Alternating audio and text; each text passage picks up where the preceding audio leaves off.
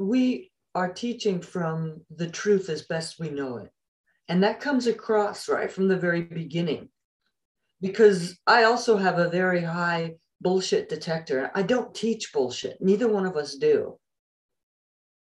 That because our people's minds, ears, and hearts have been absolutely drowned in bullshit and misinformation and lies. And so we are doing our best to give the tools to cut through the bullshit and find out what's real and find out what's authentic and find out what's precious. Connecting to your spirit is fucking precious. Learning to live that way, that's precious.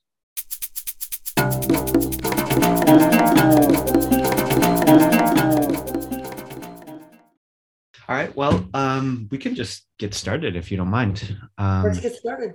Yeah, cool.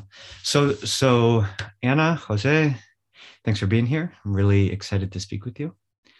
And thank you very much, Eric. So I'm really interested in hearing more about your practice. What is Forest Yoga? How do you guys do it?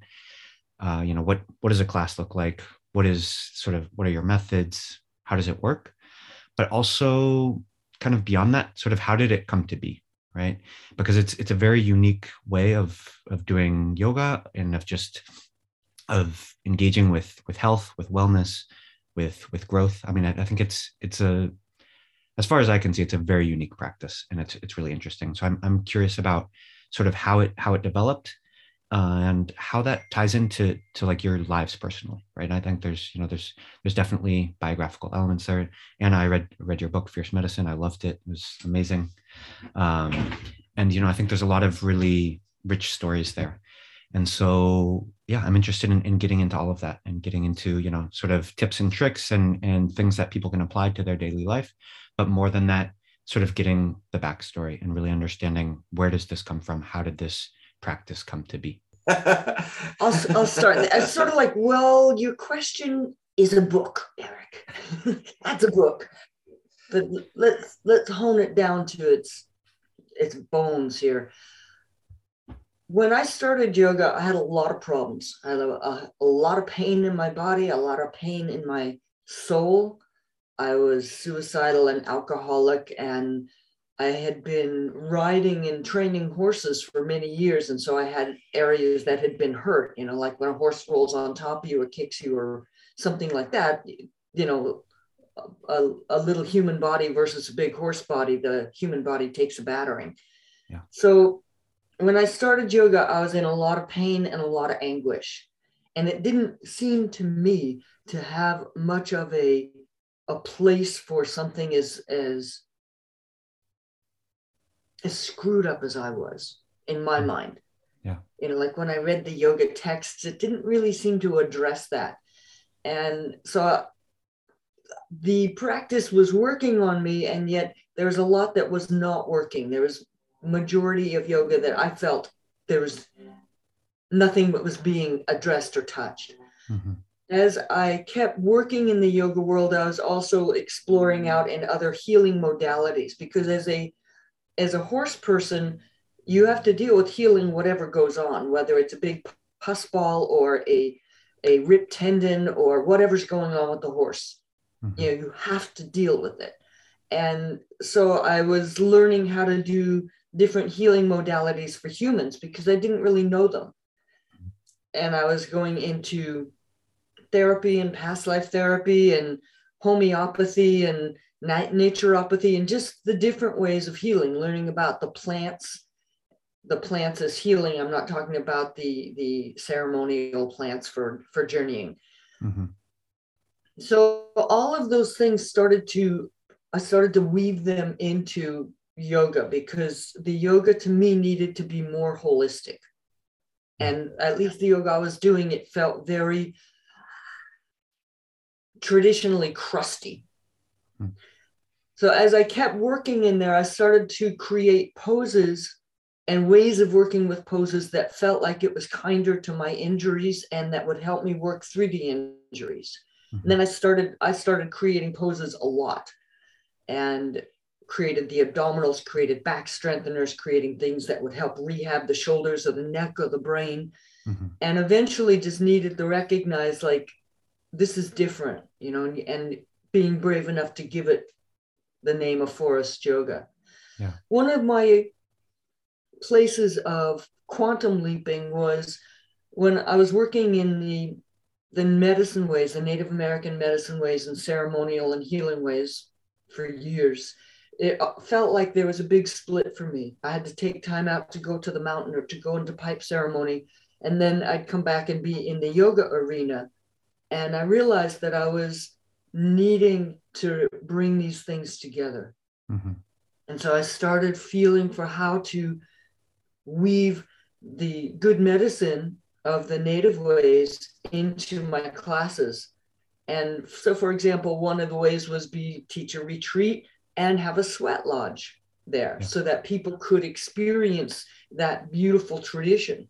Mm-hmm. And, there's a lot of working back and forth on how to bring ceremony in. I learned about setting an intent and brought that into the class so that the class would have that potency. Mm-hmm. And then years and years and years and years went by. I started yoga in 1973 and started creating poses pretty soon after that.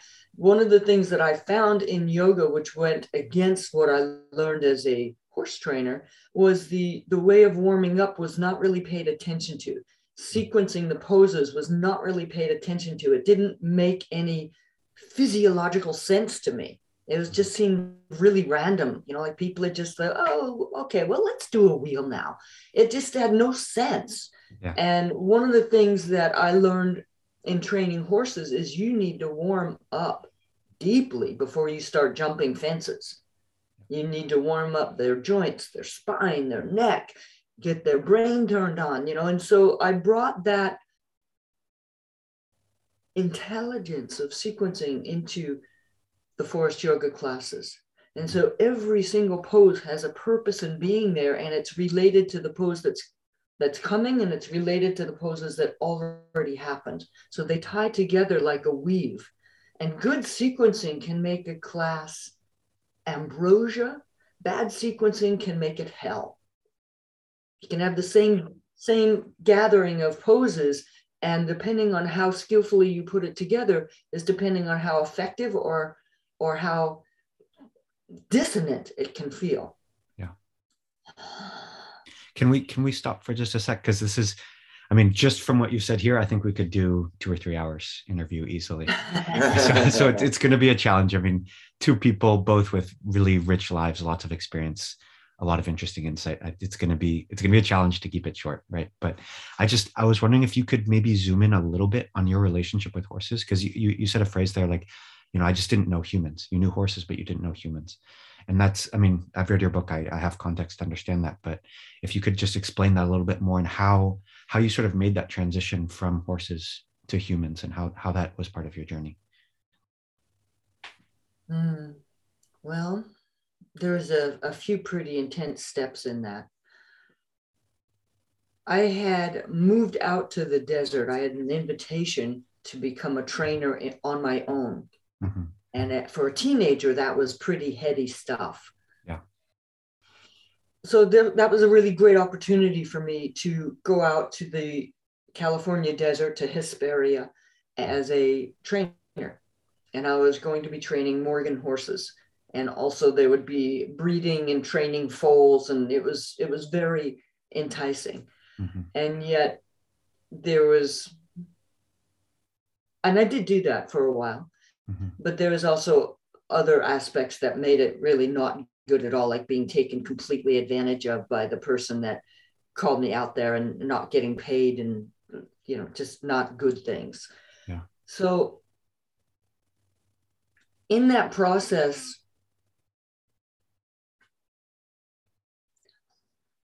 I came to realize that I hit like a suicidal wall, basically. And jumped off a cliff and then didn't die. And so in that process, that was in the desert. When I came out of that, I realized that. What was that like? Tell us more. Like what happened there? I just felt like I couldn't stand the pain anymore, and that I had to end it.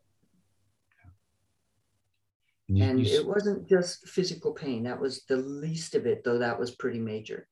Yeah. So it's just being alive. So I had scoped out a place on a cliff up the mountain and went there. And then when I went there at night, I just sat there for a while, waiting for a while, and then looking at the stars. And when I finally, for probably the first time in my life, felt really peaceful, then I jumped. And I just remember seeing the stars kind of wheeling. And I do not remember hitting the ground. I can think I remember that, but I actually don't. But I do remember coming back to consciousness and having sand all over, like sand in up my pants, and just like really uncomfortable places, and just like knowing that there was no sand there when I went to investigate. And so in retrospect, this was a big intervention from the sacred ones. Sand being in a place that it wasn't earlier that week. Sand on the ground. So yeah, because it's a dried riverbed. There was rocks there when I investigated it. Yeah. I should have hit the rocks. I didn't. So in that moment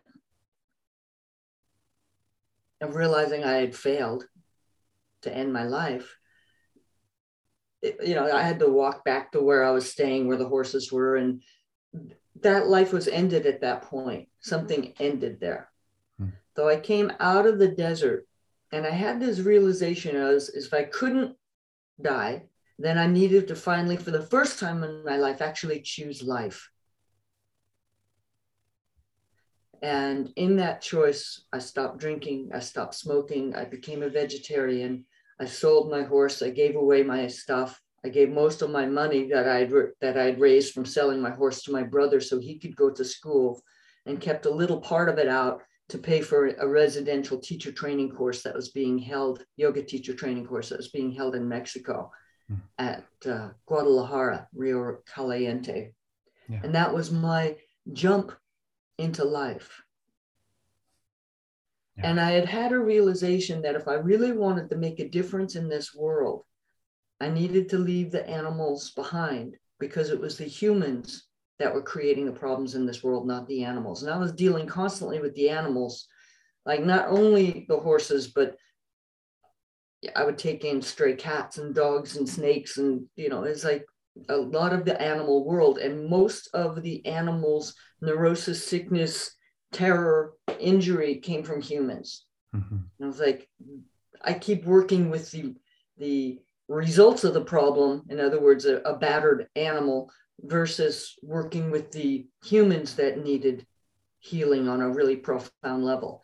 And that's what I decided to go after.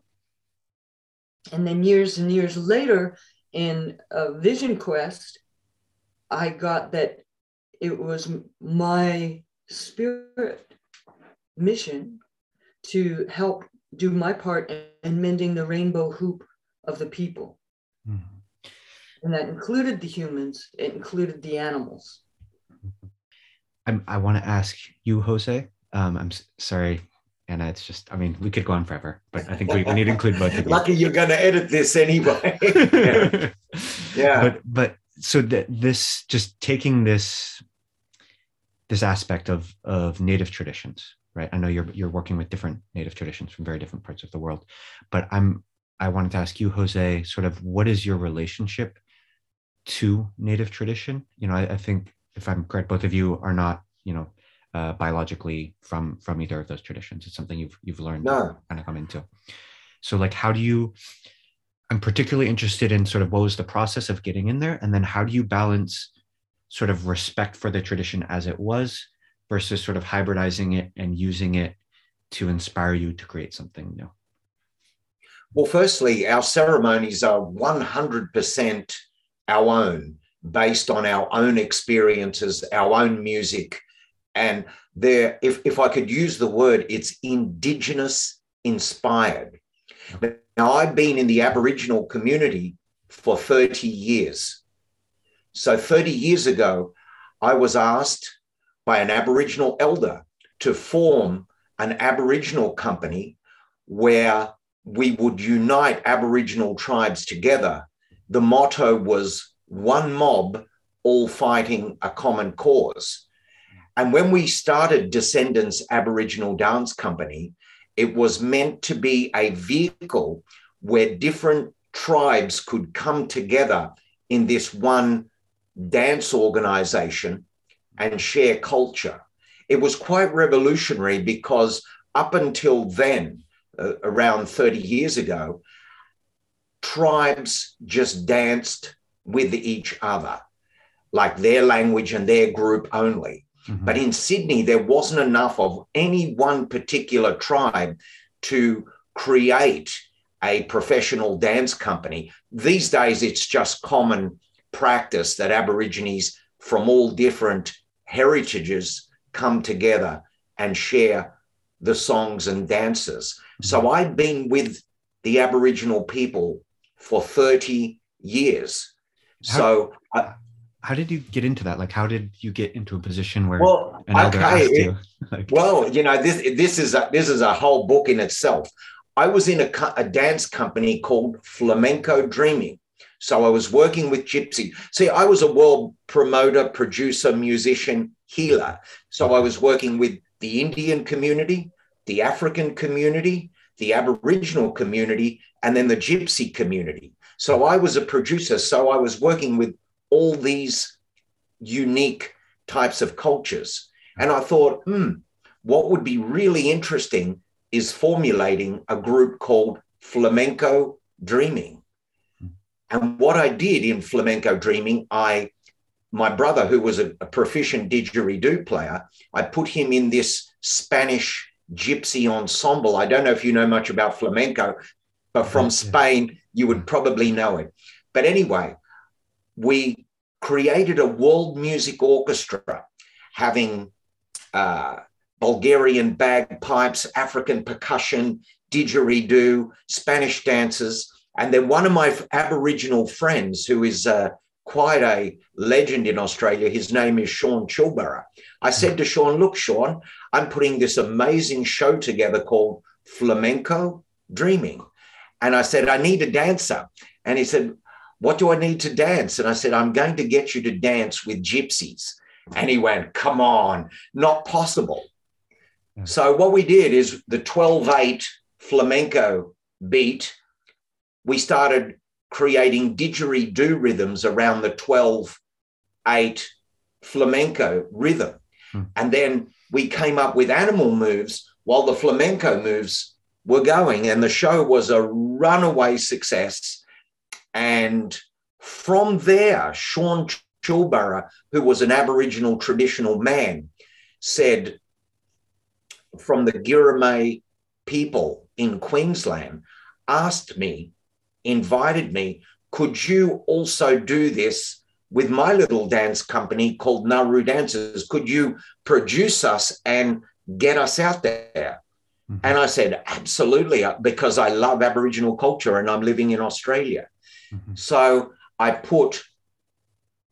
began to direct and manage that Aboriginal group. Now, you must understand there's ceremonial dance, which is not allowed, not to be touched and only happens in ceremony. Then there's play dance, ceremonial dance, play dance. Mm-hmm. When we perform in public, it's all play dance. When we invite people from other cultures to do the dancing, emu dance, kangaroo dance, eagle dance, it's play dancing and it's meant for sharing. Mm-hmm. So a lot of people talk about cultural appropriation, blah, blah, blah, blah, blah, blah. You have to earn your stripes in this Indigenous field. Mm-hmm. And after 30 years, I have earned my stripes in the Indigenous community. And not only did we make a professional company, we toured almost 50 countries and performed at some of the world's biggest events. And we also, in 2004, for the UNESCO United Nations, we won first prize in an Indigenous dance competition called the World Cultural Open in South Korea. And we were acknowledged in Australia when our website became part of the national heritage in Canberra, Canberra being the nation's capital. So when I came into Forest Yoga in 2014, look, I was already doing yoga, and I thought that the yoga industry could be much, much better. Like, it was a little bit cheesy, a little bit new agey, and coming from a traditional Aboriginal background, working with traditional Aboriginal stuff, I just thought, wouldn't it be great if we turned yoga into a corroboree, like a ceremony? Like, we have 2 hours with the students, we have 2 hours, and as well as the yoga poses, why don't we do some smoking and smudging, some prayers, some chanting, and make the 2 hours a spiritual experience much, much deeper than just the poses. Anna had already spent years and years with the Native American people. So when she came to Australia and we met in an elevator, actually, I was asked to do an Aboriginal ceremony for Anna. So I got the cultural people in my group, and we did an Aboriginal ceremony for Anna when she came to Sydney. Of course, when we say ceremony, it's ceremony you're allowed to use, which is play dancing, which is just an indication of what ceremony is without being the real stuff, if you understand. Yeah. Well, I would like to understand better. Like when you say introducing ceremony into yoga with smoking, smudging, chanting, these things, imagine I have no previous experience. I just have no idea. And I'm in my mind, I'm putting myself in the mind of my hypothetical listener. I'm in my nice, sexy yoga outfit. I'm doing my poses, and all of a sudden someone starts chanting and burning strange plants. And it's like, what's going on here? So I'm trying to understand, like, in my mind, how do you guys combine those? What is ceremony to you, and how does it combine with the yoga? Yeah. Well, firstly, I was also work as an artistic director. Mm-hmm. So I look at the 2 hours in a yoga class and go, we can make this 2 hours like a much more meaningful and healing experience. Mm-hmm. So we're not chanting all the way through. It takes a little while to create presence. Like, when you bring the yoga students into the room, they just can't stop thinking, fidgeting. So we use the opening 5 to 10 minutes. I'm also a keyboard player too, so I play classical sort of what I call dreamtime music. So I give the student time to come into presence. So we begin with a beautiful piano classical dreamtime piece, mm-hmm. and a meditation. And at the same time, Anna begins a smoking ceremony. Mm-hmm. Then we do a prayer while the people are in meditation. And then we begin the pranayama. Okay. And So just there, look, okay, I get music, we're getting into the mood, but then we jump to smoking ceremony. What is that? A smoking, there's many different types of smoking ceremonies happen in many, many different countries. Mm-hmm. In my country, we begin every single ceremony or performance with a smoking or smudging ceremony. Anna can explain the ceremony that she does, because there's one that comes from Australia, there's one that comes from America, mm-hmm. and then there's, dozens of other ways. We've been in a lot of different ceremonies in our lives, and then mm-hmm. the important part of ceremony is how do you incorporate it and then carry it forward. So what we teach and what we do is what is a personal expression of it. So with smoking ceremony, it's not this kind of smoking. We take sage, cedar, sweetgrass, or I really love the copal incense because it burns more easily, like cedar and sage and stuff goes out, or sometimes like turns into a big smoke bomb. The copal incense is easier to control in a room. Mm-hmm. So when Jose begins the music and we give them the instructions of like how to listen and what's going to happen with the smoke ceremony, me and my assistants will go around and we'll brush and smooth the electromagnetic field. And at the same time, I am playing piano, creating an atmosphere to bring presence into the neurotic thinker. Yeah. Mm-hmm. And so like we have a fan, or you can just use a hand. We run it through the smoke so it cleans there, and then we clean the field. And it's actually very soothing to feel this air washing you. And just a little bit of time on each person and then on to the next. Mm-hmm. So that's the smoking ceremony. It's a smoke cleansing, smoke blessing. So after the music and smoking, we come together in prayer, and then we offer a chant to the ancestors. We do an invocation where we call on the good spirits and ancestors of the land to join this yoga ceremony. So it's much more, this is not a physical workout. This is a yoga ceremony, and I create the ceremony. I'm a piano player, guitar player, drummer, and also shaman. Anna is also a shaman. So we've combined 2 lifetimes of experience into a yoga class. Mm-hmm. So by the time we start breathing and stretching, we have already taken the yoga student out of their head and into a place that we use in ceremony called the second attention. Mm. The first attention is the neurotic thinker, the person that is always judging, observing, comparing, and that's not good.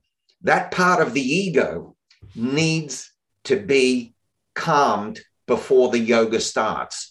So by the time the yoga starts, the majority of students are in a much better place. Some people's minds can never be fixed. Yeah. Well, I'm just imagining, if someone doesn't come with a sort of background understanding, the reaction to someone calling in the spirits of the ancestors could be diametrically opposed. I mean, to some people, it's like, oh, great, the ancestors are here. And to other people, it's like, holy shit, where am I? Like, what's going on? And it might even get that first attention even more active of like, yeah. Getting on. Well, unfortunately, what we do is what we do. And we don't, what we believe and what we do is what we do and what we believe. The student's neurosis or the student's opinions about anything is not going to alter what we do. Mm-hmm. So if people are religious or whatever and see Indigenous, a lot of people have demonized Indigenous ways and Indigenous, acknowledging the ancestors. See, in Australia, acknowledgement is of utmost importance. So in any Australian event, white, black, or racial, Asian, it could be any event, the acknowledgement comes before each event to acknowledge the ancestors, past, previous, and even those to come. So acknowledgement is a critical part. And I brought acknowledgement into the yoga community. So if I'm in America, I acknowledge that we are on traditional Native American land. And we acknowledge that this always will be Native American country. And we acknowledge the forefathers. And we then do a chant to the forefathers, acknowledging that we are doing a ceremony and yoga on their land. Mm-hmm. This is the depth of the yoga that Anna and I do. And as I said, when I came into the yoga community, it was very wishy-washy. It was very new age. It just needed some sort of grounding. And Anna was already doing it. And I thought, wow, what a great ally Anna is. What could happen if Anna and I got together? What could yoga become? And now we've been together 8 years. We're just about to embark on our 25th teacher training. And what we give people is truth speaking, stuff from the heart, stuff from firsthand experience, 2 lifetimes of first-hand knowledge. So you get tools of healing, tools to vision quest, tools to look to evolve yourself. Because we think learning how to evolve oneself is just the sexiest game ever. It's just an amazing thing to do. Yeah. We teach people the tools and the ceremonies that we've created around how to connect to your spirit. And so when I talked to you earlier about setting intent, the intent, we set the intent, and it could be, depending on what we've called the class, that is the intent. It could be embodying spirit, or it could be working with your back injury. I mean, we work all the way through that. And then throughout the entire session, we are redrawing the attention into whatever the intent is. So if it's about healing your low back, since so many people are injured there, you learn how to use the pose to help your back heal. You learn how to get your breath in there to move out the pain chemicals and the congestion and whatever the problem is, and bring in healing energy. You make a difference in one class. And then we go into that sequencing aspect. As the poses are sequenced very carefully, we test drive every single class we teach. We do it sometimes many times before we actually teach it, to make sure the sequencing is as gorgeous and masterful as possible. Yeah. And sometimes we have music healing classes, and I have a whole bunch of macro courses which I've created. I brought veganism to Forest Yoga. When I came into Forest Yoga in 2014, it was not a vegan vehicle. It's now become a vegan vehicle, and I teach veganism as part of yoga, ahimsa, the practice of non-violence, which means non-violence on the dinner plate as well, of killing, torturing, and brutalizing animals.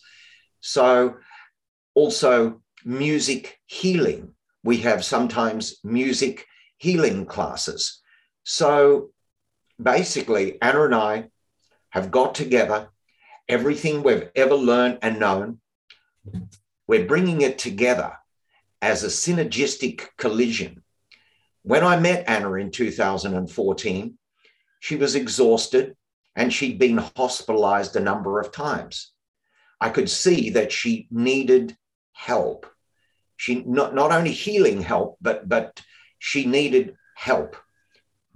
And by being together, having 2 teachers, touring 2 people together, we are going to get another 10 or 15 years out of Anna, longevity.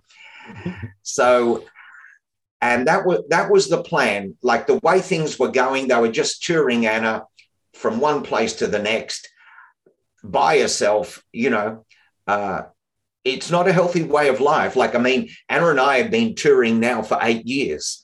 And every Monday we're in a different country. We were up until 2020. Every Monday we were in a different country.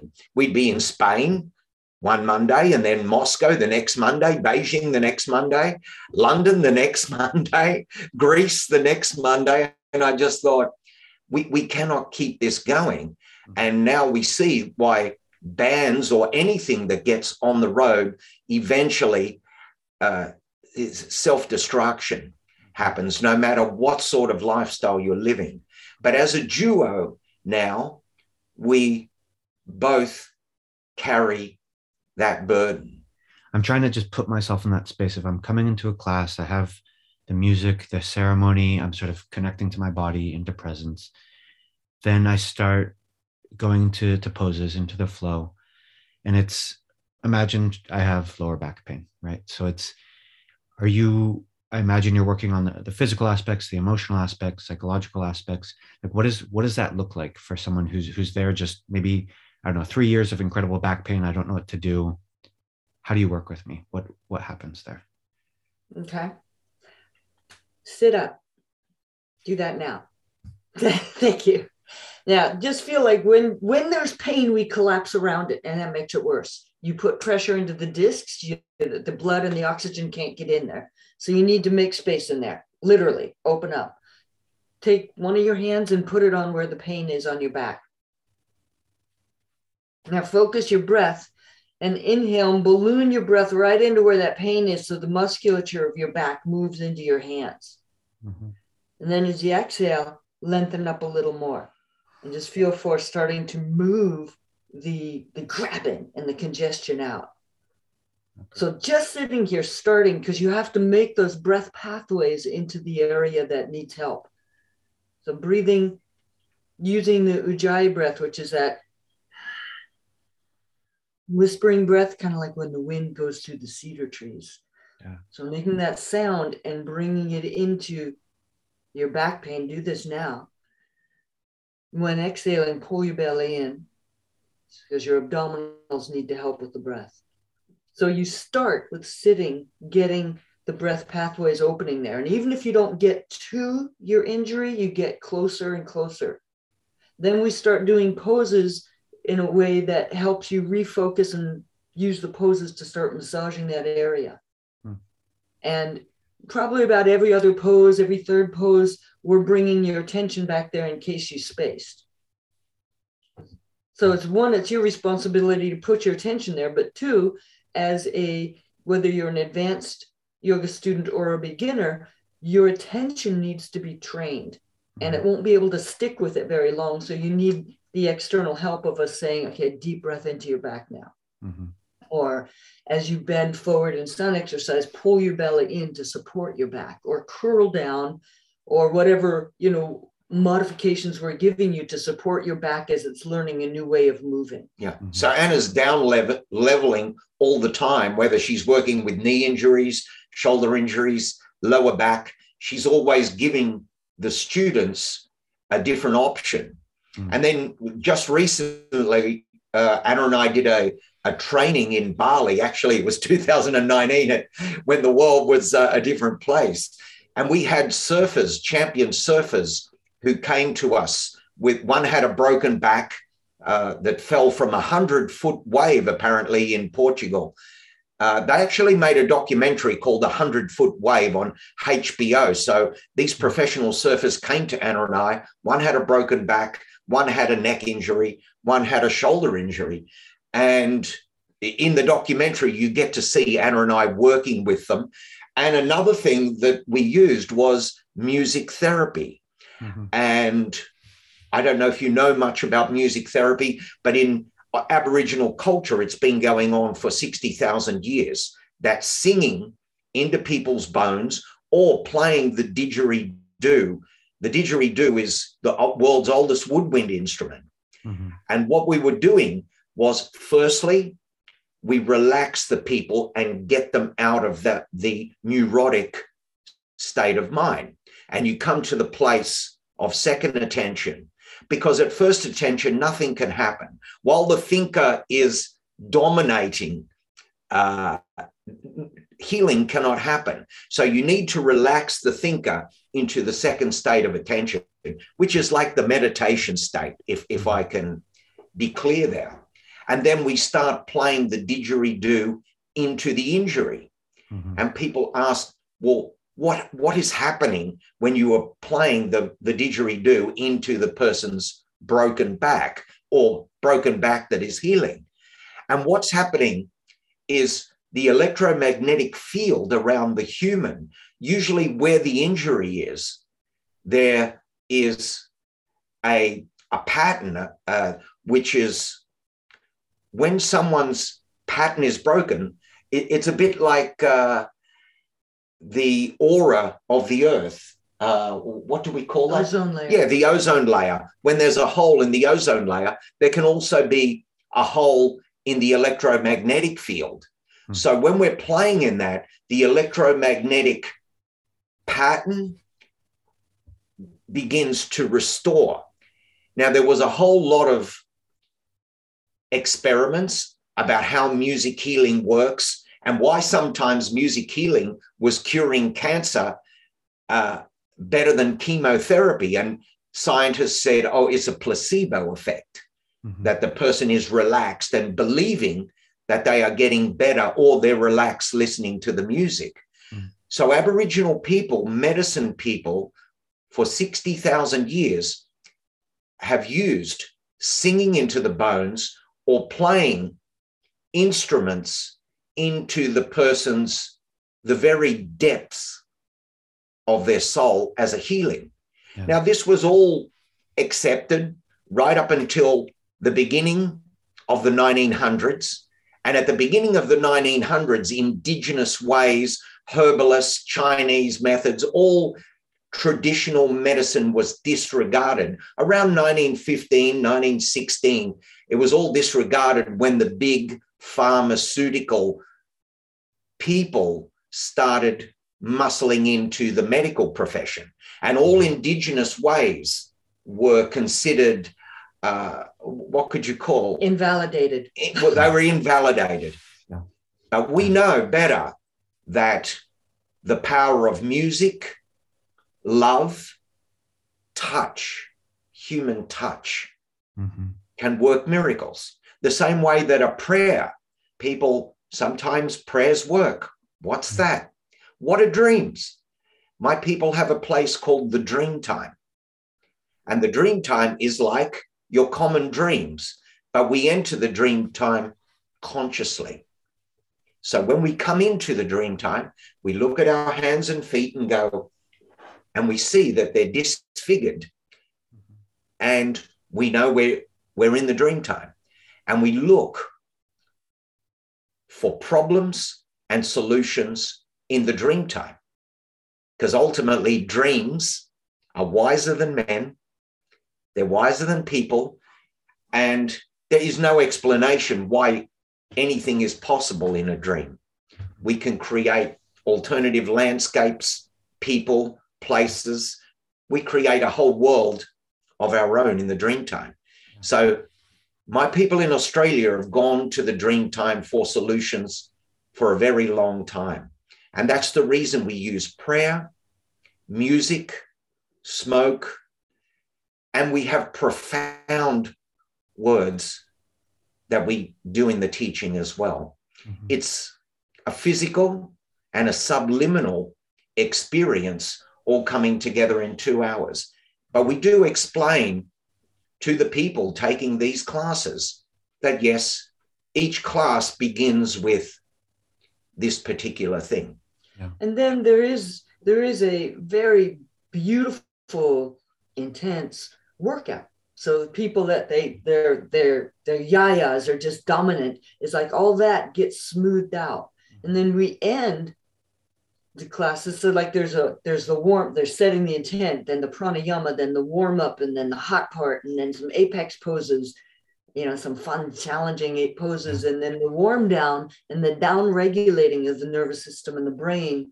And then Jose brings him into a Dreamtime Shavasana where he plays another kind of music that helps that electromagnetic field reorganize in a more harmonious way. And people are rinsed clean and they're much happier when they leave. And what all goes on inside, that's very personal. But they're wrung out, they're rested, they're recharged, and more centered and more in their authentic self to deal with the rest of their life. Yeah. So we end with basically a piano savasana of beautiful classical etheric piano playing, and then we end with the prayer that we started the class with, which ties the whole experience together. Okay. So we can talk endlessly about it, but it is such an experiential event that the best thing to do is to take it. Yeah. To do it. Yeah. No, I was going to say that as well. I mean, I full disclosure, I grew up in California in a pretty sort of liberal area, and for many years, I would not have my like gut reaction would have been, this is bullshit. Like, no fucking way. I'm leaving the conversation. And over time, I've opened myself up to these possibilities through experience, right? It's like the science can be there or not, but ultimately, that that doesn't matter. What's important is, do you feel it? You know, and just taking that little step of trying it and seeing for yourself. It's like, okay, maybe it's electromagnetic fields, maybe it's something else, who knows?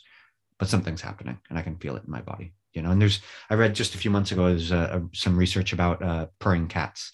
And if you have a purring cat on your lap when you have like a broken bone, for example, that bone heals more quickly.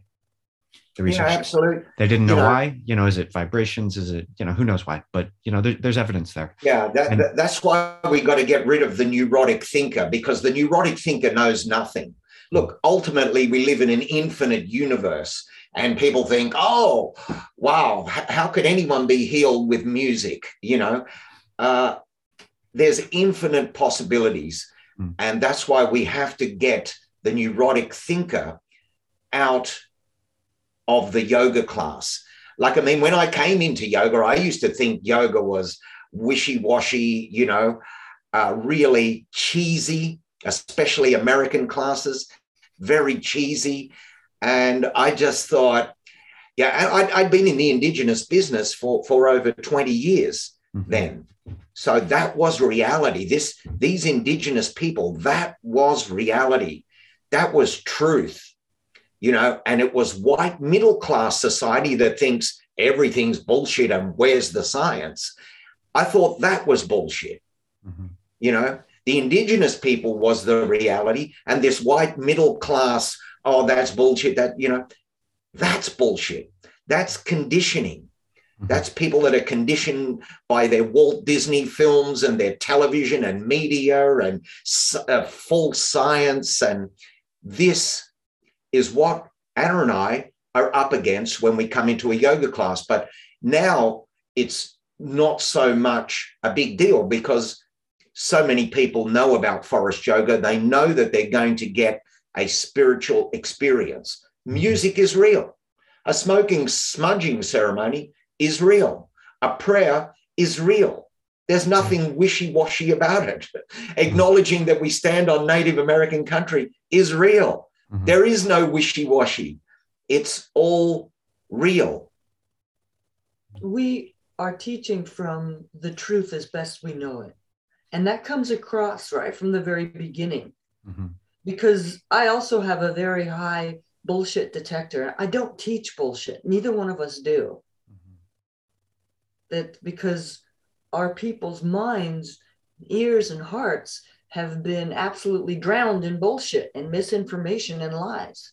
Yeah. And so we are doing our best to give the tools to cut through the bullshit and find out what's real and find out what's authentic and find out what's precious. Connecting to your spirit is fucking precious. Yeah.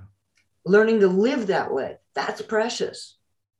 And there's so much to learn about music healing. We're still trying to learn the magnitude of this magic and how it's worked for Indigenous people for so many thousands of years, that the medicine man or medicine woman would always try to sing the person well. Or in Christian or Orthodox religion, you pray the person well. And there seems to be some sort of magic in prayer and song, which we don't yet quite understand. Anna and I just learned yesterday that mushrooms are actually singing all the time. Someone sent us a National Geographic film of mushrooms that were connected to a little amplifier. And the mushrooms were actually singing. They're emitting the sound. And it's like, you know, the great mystery, we live in the great mystery, and we need to open our eyes from our very narrow perceptions and perceive more of what we live in. And that would be a very heartening experience for people. And the Aboriginal people say universe. Uni means one, verse means song, one song. So when I heard that Native American people used to listen to the trees sing, I used to think, I wonder what that really is like. But then when we saw the scientific experiments of yesterday of the mushrooms amplified and were making this heavenly jingle sound, I thought, wow, it really is one song. The universe, it's because we don't understand it, of course, the neurotic thinker thinks just everything is bullshit except for themselves. But there's no way. That's the prison of the mind. We have a choice to stay with that neurotic thinker or deny that neurotic thinker to dictate our reality and what we do. That's why we always try to come underneath the mental clutter, because nothing can happen at the mental clutter. And even all the Indian gurus and people tell us that the observer needs to be, we need to lose the observer, or the observer and the observed need to become one. And what that really is, we're still investigating. Yeah. How does... So let me just add one thing. It's like, just for the people that are like in the bullshit mind, it's like, this is the tools to change your life. So you change the way you eat. You change the way you absorb information. You start filtering out the garbage. Like in our media, there's a lot of garbage that pollutes us. Stop taking in poison. Stop it. Stop eating and drinking poison. Don't poison yourself anymore. That's going to change your perceptions. Yeah. So I guess I'm really interested in the breath as a tool for, getting out of the monkey mind, or, consciousness level 1, whatever it is, connecting with the body. And to me, the most compelling thing about it is that the results are immediate. Like, there are lots of scientific studies, more and more, but you don't need those, because within 30 seconds, you realize something's happening here. Right. And so for me, I do a lot of work with extreme cold, extreme heat, also with Tantra as well, moving sort of internal energy, using the breath, using visualization. And it's a kind of thing where with 3 to 5 minutes of instruction, you can see real tangible results in your body. You can feel warm in cold water. You can cool down in a hot sweat lodge. You can move your sexual energy and have a completely different sexual experience. And as far as I know, there isn't really a good scientific explanation for that. And that's okay. Science often comes long after the actual lived results, and you see that again and again, with, I was born in 1984. And until then, it was actually illegal for women to run the marathon in the Olympics, because there was scientific evidence that their uterus would fall out, and then a woman did it, and there's like, oh, okay, I guess they can do it, and you see that in free diving as well, that if anyone goes down to 100 meters, their lungs are going to collapse, they're going to die, it's impossible. And now people are going down, way past that, and so, I believe that science can be very useful, and we're speaking over the internet. That's incredible. Look, science, we need science to measure an immeasurable universe and an immeasurable consciousness. And unfortunately, science cannot measure consciousness. Maybe one day it may be able to, but for now, science has scholars have no understanding of life. We can measure and weigh things and gauge things, but it doesn't bring an understanding of life. And people who trust the science, well, they're going to be bitterly disappointed, because the science only knows, if you could compare it, just a grain of sand on a beach. That's what science understands. It's immeasurable. It's impossible. Well, yeah, and it's a measure or a matter of context as well. It's like, if you want to design a bridge, science is, that's great. If you want to, research, I don't know. There's millions of examples, right? When it's a perfect tool. Of course, we need you can create science. A controlled experiment. You do your research, you get your results. Technology develops. That's great. But when we're talking about my relationship with my body, my relationship with my emotions, my being, that's a realm that science so far doesn't have a lot to say about. And it has to be experiential. It has to be trying things and just opening your mind enough to at least try. And then you'll see if it works for you or if it doesn't. I think there's no tool that works universally for everyone. you know, and it's, yeah, I think it really is a matter of exploration and sharing our tools and learning from one another and just sort of changing that attitude, right? Of what's right, what's going to work, is this safe, is it okay, to I'm going to explore, I'm going to find out. This is my body, this is my life. So when you were talking about breathing, in our classes, we have pranayama in the beginning, near the beginning of the class, to get that turn on, to get the brain alert and nourished, because so many of us don't breathe well. And especially with our masked population now, the breath is impeded. And when people wear a mask, they're breathing the toxicity that their body is trying to throw off because it's caught by the mask, and then you breathe it back in. So there's this whole oxygen deprivation that goes on. And when you need to learn, when you need to break pattern, when you need to evolve, you need that deep breathing. And so we're constantly coaching people to change their breathing. So it's whoever is listening now, if you change your breathing now, breathe deeper, breathe more fully. So inhale until you're completely full, spreading your ribs sideways. And when exhaling, pull the belly in so you get completely empty. It's 100,000 times a day. Remind yourself, oh yeah, let me take a deep breath, or 6.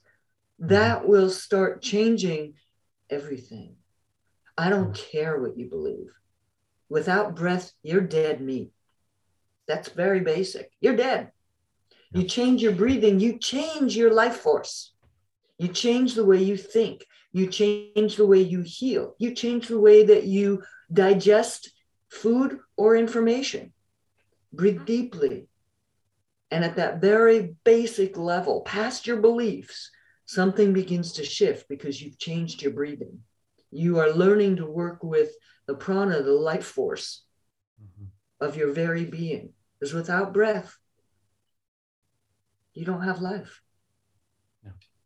Yeah, just back on the subject of science, some of the elders that I spoke to in the Central Desert of Australia, and I think a lot of us will agree that technologically and scientifically, the human race has come so far. It's come incredible with AI and all this latest nanotechnology. However, spiritually, he said, have we really moved even 1 centimeter? And I said, what do you think? And he said, no, we have not. We haven't moved 1 centimeter spiritually, but scientifically and technologically, we've moved thousands and thousands of miles. So when people say, oh, yes, we have moved spiritually, they say, well, there's still wars going on. There's still, look what's happening in the world right now. You know, people want to see other people dead because there's a difference of opinion now. And this is what's happening worldwide, which underlines the fact that the human race has not moved 1 centimeter, not 1 centimeter spiritually, just technologically and scientifically we've moved. Yet we are still worshipping and idolizing science. And at that, fake science. Fake science. But of course, science can be a brilliant thing as well. You know, we this internet and, like you said, building bridges. But the problem is that the human race is broken. And it's the worst break ever is right now. And we need to find, how can we restore this? What can we do as yoga teachers? What can we really, really do? What we've seen, and that before this whole most recent breaking in the human race, is that people are spiritually bereft. And so they try to fill this gaping hole inside of themselves with their addictions, whether it's with their pornography, sexual addictions, or food or drugs, or, you know, constantly feeding their mind through the media and movies and all this stuff. There's like this big gaping hole inside. So it's easier for most folks to numb out because it's so damn uncomfortable. And what's missing is their connection to their authentic self and in finding a purpose in being alive, besides just go to work, come home, watch TV or get on the computer, eat, go to sleep, get up, do it again. There's, it's like learning to do your work and learning to pay bills. These are good things to learn, but you're here in this life to do more than pay bills. And so for people to actually begin to quest for, what is the purpose of my life? What is this sacred focus that I can use as the touchstone or the heart post that my life will revolve around? Mm-hmm. So like we have a spirit pledge of mending the rainbow hoop of the people. And it's a good way of measuring one's actions. Is this helping mend the hoop of the people, or is it helping destroy it? Is my hatred, anger, this, that, the other, is this helping or is this hurting? And if it's actually moving me away from what I consider sacred and precious, then am I brave enough to stop doing that action? Am I brave enough to stop doing my own toxic actions and shift my behavior, shift my thinking? This is part of what is ours to learn. Mm-hmm. What is the hoop of the people? Sorry. The hoop of the people is all of the peoples of this planet, mm-hmm. the humans, the different colored humans, the reds, the black, the white, the yellow, the mixes, making like a rainbow hoop. But all of the people of the planet includes the four-leggeds, the winged ones, the crawlers, the insect world. Without the insects, we'd be in deep trouble. Mm-hmm. The animal people, the winged people, those are all part of the people. Mm-hmm. And where this became evident for me as a spirit pledge is in studying Black Elk's life work. And at a certain point, Black Elk, who's a Lakota medicine man and elder, he said, the rainbow hoop of the people has been broken. Mm-hmm. When he saw the tribes being slaughtered by the white people, or being given pox-infected blankets and being given alcohol, and the children being stolen and people being jailed or beaten or killed for practicing their sacred ceremonies. The people were broken again. This has happened many times. Yeah. And what became evident for me as a broken person, having to really work to connect to my spirit, because I didn't even believe like spirit, oh yeah, bullshit, right? I was in that sort of place, but to actually start to quest for what is my spirit and how to connect. And that became an integral part of what we do in our work, is giving people the tools to connect. Mm-hmm. Yeah. And once you've had a firsthand metaphysical experience, then you go, aha, 1,000 books couldn't have prepared me for this metaphysical experience. Some people need to take the ayahuasca and all that other stuff, and other people it happens naturally. And the reason we created ceremony in the first place, the history, if you go back into the history of ceremony, it was created for this very thing, to find communion with God. And I don't mean just in the head, I mean in the head, emotions, body, spirit, in all ways. To have a first-hand metaphysical experience is better than reading 1,000 books. And this is the reason that Anna and I are bringing ceremony to yoga, just to get people closer to God or the Great Spirit or whatever you want to call her. This morning, we got 2 hours or 2.5 hours in our classes with them. And what can we do to make them leave the classroom with a spring in their step, and to bring their own hope into their life? Yeah. So on the rainbow hoop, it's all of the peoples learning to live together in a balanced way, in a beauty way. Mm-hmm. And one of the teachings that modern day humans need to learn from the indigenous people is the traditional indigenous teachings teach you how to walk your life in a way that is in balance and in communion with nature and with your own spirit needs and with each other. And we've lost that. And this is one of the valuable tools that we can learn from these older cultures. Yeah.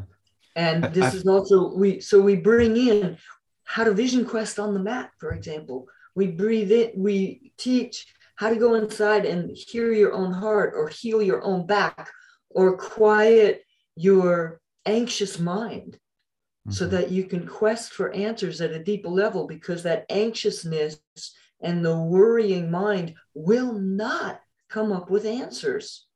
As hard as it's trying, it doesn't work that way. So for the deeper answers, for whatever problems you're dealing with, they need to come from a deeper place inside. I mean, I have to say that the way we work sounds very similar. I mean, I'm using different tools, but I also use a lot of yoga, a lot of breath, sound, not that I'm creating, but just music, heat, cold, but a very sort of similar way of getting past the calculating, worrying mind, getting into the body, getting into deeper parts of the brain, deeper parts of the self, that in my understanding and from my training, my background, it's very difficult to differentiate for me between psychological and spiritual, right? I don't know where the bright line is between I'm going into my past traumas, my fears, my neurological patterns, my nervous system patterns, and rearranging that and healing that, or I'm connecting to something that could be called spiritual, something bigger than the self. And my perspective there is always, as a human, I don't know if I could ever really differentiate between those two, because by definition, when I'm connecting with that, whatever it is something that my rational mind can't understand. So at that point, it feels bigger than me, because it's bigger than my ego, it's bigger than my rational mind. But is that deeper within? Is that a sort of my reptilian intelligence, my epigenetic inheritance? Is it something bigger than me in the sense that it's a spirit that's connecting all of us together? Honestly, I don't know what the difference is, because if you go deeper and deeper, the deeper you go, the more closely you are connected with everyone else who has that same, epigenetic history or evolutionary history, or, call it a spiritual connection, whatever it is. It seems to me just like two different ways of speaking about the same thing, which is this process of letting go of the thoughts, letting go of the worries, and connecting with a sort of deep essence that we only have access to through our bodies, through our breath, through the sort of release of the thought. I think the psychological studies are necessary and useful, but they are actions to take. We work a lot with people's anxiety, and it's like, I see anxiety as a call for action, for correct action. If I'm fearful, it's like, well, start finding out, what are you afraid of, and what can you do to alleviate that fear? So what can you do? So if you have a pattern that has been set in place by years of abuse, then how do you begin to dismantle that so you can live free of that pattern, live in a way that is not dictated by your abuse? And so you have to study, I think, you have to study what is the actual bars of this prison in order for me to dissolve this. Right. And then, embodying spirit is not the same as studying your psychology or studying neurosis, but it's like, if you bring your spirit into doing these things, you'll be much more successful. So, but you can go into any university and look at the people that are in all these great psychology classes or the science classes, and you look and it's like, is there spirit with them? Mostly no, because they've been disconnected. So it's different actions, bringing your spirit in. You choose to call your spirit in or to connect to wherever it's been hiding, and then go through your yoga. It's a whole different experience. And then as soon as your mind starts blah, blah, blahing, it's like you've lost the connection. It's like, oh, I just blew it. I come back. Learning how to come back. And then focusing a mind that is more highly trained, more honed, to be able to research what is going on, what is the problem, what is the injury, what is the heartbreak or the anguish, what can I do about this? And when the whole world is in such stress and anxiety. Well, what can I do about the world? It's like, well, can you move the fear out of your own body right now with deep breathing, with your yoga practice, with walking in nature? What can you do to stop flooding yourself with fear? What are you capable of today? So these steps are very essential. I feel a lot of people think like, oh, like when I take on a spiritual life, I'm just going to sit and commune with God and say, good luck with that. You need to clear the shit out of the way so you can perceive something else. Both of these things are very important work, and I consider it spiritual work, is to clean it up. It's like in yoga, it's called the yamas and niyamas. Clean it up. Clean up your actions. Mm-hmm. Clean up your actions with your food, with your interactions with yourself, with your family, with the community. Clean it up. Weave and live a life that you're proud of. Mm-hmm. That will help you tremendously. And how does spirit play into that? Like, what does spirit mean to you? Because I mean, everything you just said, I think I could understand without invoking spirit, without like I don't have a strong connection to any native or indigenous traditions. And I work with plant medicine with ayahuasca, but in my own way. Right? It has, connection to spirit isn't an indigenous thing. Mm-hmm. Like when Anna and I have connection to spirit or firsthand metaphysical experience or communion with God or whatever we want to call her, it's got nothing to do with indigenous people or indigenous sayings or it is a personal experience connection to spirit. And sometimes when we enter these realms, these beautiful realms of the spirit, the little me has to wait at the door. Mm-hmm. So we've got to put the little me aside, or you can call it the lower ego or whatever, when we come into these beautiful dream. We call it the dream time.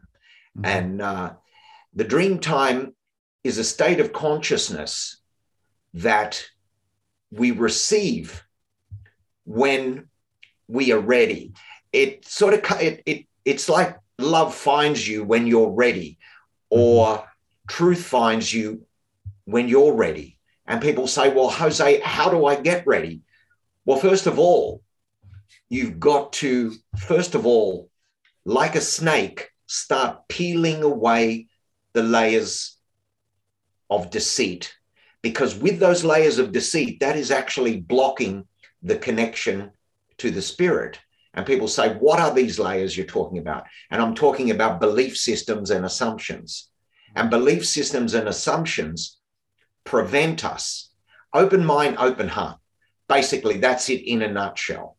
Mm-hmm. And that when we do ceremony, Aboriginal ceremony, there needs to be an open mind and open heart. It's just such a shame that in my country in particular, 99.9% of all Indigenous language, culture, and magic and folklore is lost. Yeah. It was lost. It was an intentional plan by the conquerors, the English, to get rid of black skin, get rid of cultural beliefs, get rid of anything that was non-scientific or non-religious in their sort of traditional forms. So we're just so lucky that not all of it was lost, but ceremony is all about connection to spirit. What does that feel like? Like what is that for you? When you say, okay, I've connected to spirit, what does that feel like? How do you know I've connected to spirit? Well, firstly, there is the little me has been absorbed. The little me is disappeared. It's a tranquility. It's a stillness. It's a silence. It's a love. And I get this very often. I play the piano every single day. And when I go into the dreaming of the piano, and I leave the thinker, every time the thinker comes into my practice, I'm making mistakes, and the thinker needs to get out of my way. And once the thinker is out of my way, then I have the connection to spirit, and the love and the joy that happens is remarkable. And it's really coming outside of the little me and going into the bigger we. Mm-hmm. That's I know like, Anna's got a different. There's like a sense of wonder and awe, and anywhere your eye alights, you recognize that brilliant aliveness or life force, or maybe you see it energetically. Mm-hmm.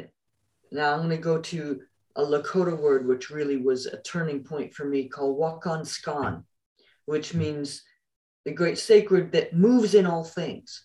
And for me, I could use that much more easily to connect to as the great sacred or the God, because I had too many prejudices on God. Mm-hmm. So it's like, yeah, I don't want your God. Go away. I don't like your rules. I don't like your beliefs. I don't like it. Go away. Yeah, I'm not going into your world. But Wakan Skan, that which moves in all things, I could settle deep into the particle layers inside of me and feel the truth of that. I can feel that which moves in all things moving inside of me. The electrons, the protons, the space between, and the energy that fills that or doesn't fill it. Mm-hmm. When I can get quiet enough, I can feel that. That resonates as true. Even when I can't get quiet enough to feel it, I still know that it's true. Mm-hmm. So am I a part of Great Spirit? Am I a part of Wakan Skan? It doesn't matter what I fucking believe. I'm still made up of the same elements that the trees out here are, or the soils, or the animals, or mm-hmm. you. No. And when I feel connected to spirit, I can be connecting to spirit and still be talking. Mm-hmm. But frequently, if my mind starts going off on some tangent, then I can lose that tangible sensation of connecting to spirit. For me, it's very much of a sensation. Mm-hmm. A little bit like the hair standing on end, a little bit like when fasting, having your first drink of water, like in Sundance ceremony, when you have that first drink of water, the understanding of what a blessing water is, and that we must have water to live, becomes so deep. It's a cellular understanding. Mm-hmm. It is a different perception than the thinking way of perceiving. That's one way of learning, the thinking way. You know, and like we talk about, Jose was mentioning the first attention. A lot of our neurosis hangs out in the first attention and in our busyness and in our doings. But as you begin to develop in the second attention, or develop your connection to your spirit and connection to big spirit, then your first attention comes into a different order. So your actions have more meaning and have more effectiveness. You learn how to navigate your life in a more effective way. You begin to recognize and ease your own neurosis and heal it. Yeah. Anna and I are at the stage now where we're not a slave to our thoughts. You know, people think about having a drink or doing this or whatever, and then they honor that thought straight away. Mm-hmm. We begun watching the thoughts like clouds drifting by in the sky. You see them. Involuntary thought is almost impossible to control, and you shouldn't try to control it, but you don't need to engage with it, or you don't need to dictate what mood you're going to be in or whatever, because the mind seems to always repeat the anguishes, the hurts, and the jealousy, whatever is there. And you don't need to engage with that. You just need to be aware of it and just keep watching. And in the process of watching it and not allowing it to dictate your mood, then the clearing, overcoming the thinker is one of the biggest problems that we have. So the only thoughts that I will engage with are ones of love or creativity. When I'm creating music or creating ceremonies or anything that comes from darkness or evil, darkness and evil is not out there, it's within ourselves. So let's get realistic about that. And evil is a choice and it's an intention. And I choose to deny that. Whenever the ego wants revenge or wants to get back at an old partner or someone has spoken ill of them, Anna and I stay away from all that. And there's a lot of that going on social media, people discriminating, shaming, blaming, and doing all that stuff. And Anna and I have a choice to stay away from that stuff, and we do. So I want to hone in a little bit on what you were saying. It's like, to me, connecting to spirit is beyond our conversation, though we can connect with each other this way too. But it's kind of like reading a menu in some ways. You read a book, you read a menu like, oh, that sounds good, but you can read a menu and it will not nourish you the way that you need it to. You have to eat the food. Yeah. Then your body has to be smart enough to absorb what's nutritive in the food and be smart enough to shit out what you don't need. This is all part of the spiritual process. Hmm. Yeah.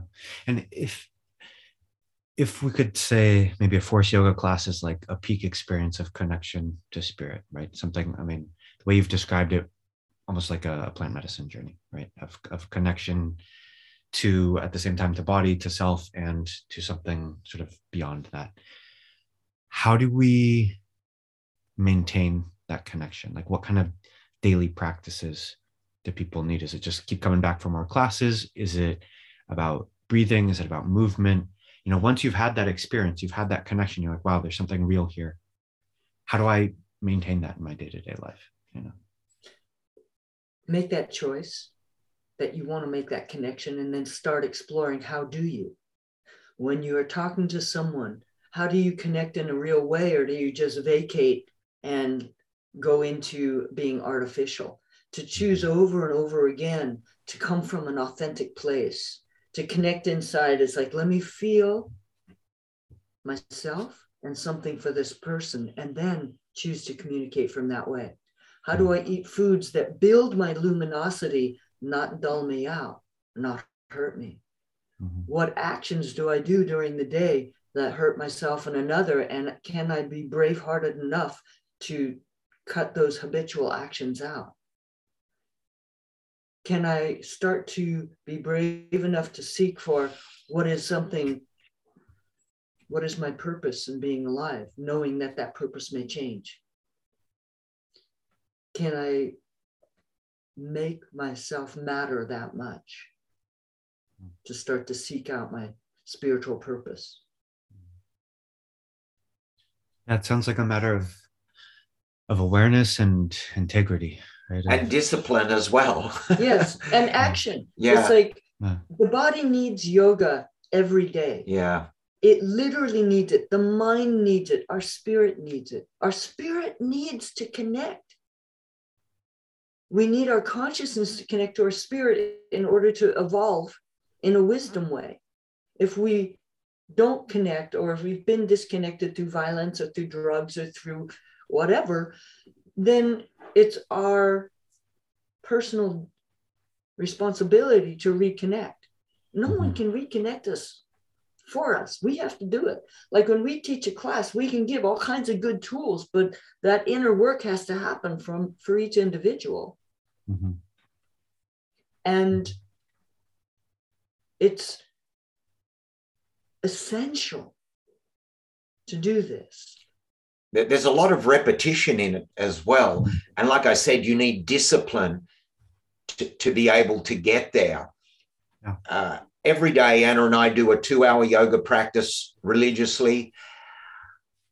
There's a 2-hour piano practice. There's a singing practice. There is cooking and preparing meals. It's running the business. You know, so it's just more of the same stuff. The future is made up of the same stuff as the past. But fortunately, Anna and I have cleaned up the past, and now our future is created in this present moment. And it's a whole bunch of good habits which feed the spirit. So we move the body, we still the mind, we express the emotions, and we feed the spirit every single day. And then again and again. And it does need some sort of discipline to do this, because a lot of my friends, oh, no, not today. I'm going to go drinking, or I'm going to, have a pizza for lunch or whatever. And that's okay, maybe occasionally. It's never okay for Anna and I, because we don't drink or eat garbage or do anything like that. We're at the age now where time is like gold for Anna and I right now. So every minute of the day is sacred and precious, and we invest the time into our spirit. And into our work. It's like, how much of the day, if this is a really good question for the people that are listening and watching, is how much of the day do you waste? And do you recognize that part of that time is never regainable? Don't waste the moments of your life. Care enough about your life to use your day wisely, to use your day to build your connection to your spirit, or to build your business, or to build your loving relationships. How much of the day do you invest in disconnect? And what if you quit doing that? And talking about time, this is an amazing interview, Eric. Thank you so much. We've been going for 90 minutes. Yeah. We have. And the thing is, we could go all day, like, as you can see. Yeah. And it's been an amazing interview. And thank you so much for asking the right questions. No, thank you both for being so open and just sharing from the heart. And I really appreciate that. Definitely. Yeah, but you really did ask the right questions. Yeah, I mean, it's I'm personally interested as well. It's not just jumping through hoops. These are important issues to me, and I'm really genuinely curious to hear your perspectives. I have a lot of respect for the work you're doing and just the depth of experience that you both have. So, and Eric, how did you get to Spain, to be living in Spain? You're obviously not Spanish origins. No, I'm not. No, I grew up in California. There's a lot of ways I could answer that. I was doing seasonal work in Alaska, working in the summers. So I had, 3 to 4 months of work per year. And the rest of the time I was just kind of traveling around the world, doing volunteer work and just living life. And I came here actually to learn how to make cheese. I was living on a farm and taking care of the sheep and doing all that. And it was a family farm. The wife of the family, she got really sick and no one knew what it was. But they asked me to stay and help out. Ended up being Lou Gehrig's disease, or ALS. It's like an autoimmune disease where your body starts attacking your muscles. And basically from first symptoms to diagnosis was about 3 months. From diagnosis to death was another 3 months. So really fast, really intense. And yeah, the man was left with 2 young kids and 150 sheep. And it was just like, all right, well, I guess I'm staying. And so I ended up staying there for 2.5 years, just working on the farm and taking care of things and learning a lot about myself. And really, I mean, I was outside between like 12 and 16 hours a day, just doing hard physical labor. And I think through that really forged a connection with myself in a way that I wasn't able to do in university or, intellectual thought, and I think it was just formed a really strong connection for me with the place where I am. And that was sort of the main impulse for me to stay here. I mean, I've been here 11 years now, so I'm not working with sheep anymore. I'm, in a more sort of therapeutic setting. But I think, it really comes from this connection with place, with body, the deeper sense of reality that just runs so much more powerfully than any sort of intellectual idea I could come up with. And Eric, how did you get to know about Anna and I? Well, I was studying existential psychotherapy in London, and a friend of mine there who was enrolled in the course, I was always just talking about embodiment and working with the body and blah, blah, blah. And they're like, have you ever heard of forest yoga? I was like, no. And I assumed it was just doing yoga in the forest. And I was like, well, yeah, that sounds nice. But, just like, no, you should really check it out. I think you'd like it. So yeah, I got your book, Anna, and I loved it. It was really, on a lot of levels, just seemed courageous and wise and just incredible. I mean, my own childhood was not that tumultuous, but really can't compare tumult. I also had a difficult childhood in a lot of ways, and a lot of people around me went through really difficult situations and different forms of suffering and abuse and things like that. And it's been really instructive to me to see the way that different people deal with hardship. And it takes a lot of courage to deal with it as directly as you did. And I think for me, more than any sort of specific pose or technique or insight, to me, the value of your work personally is just seeing the strength and courage with which you are willing to confront your pain. And that to me is inspiring. And I think that's something I aspire to personally, and I aspire to helping others to do that as well, because I know the value of it firsthand. And I think it's the only way. The only way out is through. And it's difficult. There's so many distractions, and there's so many voices telling us that, you just buy this new product or learn this new skill and it'll all be okay. And it never is, And it's a special sensibility to recognize that no. Yeah, no, there's so much bullshit out there. To do it, Yeah. And, like the quick fix, just do this or just take 10 drops of this a day and, everything's right. Like I said, it's a lot of repetition, a lot of hard work, and you've got to put so much time of every day into this field of consciousness. Mm-hmm. There is no quick fix. You and I both know that. Anna knows that. There is no quick cure. Yeah. But thank you so much, Eric. We're going to get on with the rest of the day. Well, thank you both. Thank you very much. I really appreciate it. Eric, a pleasure to meet you.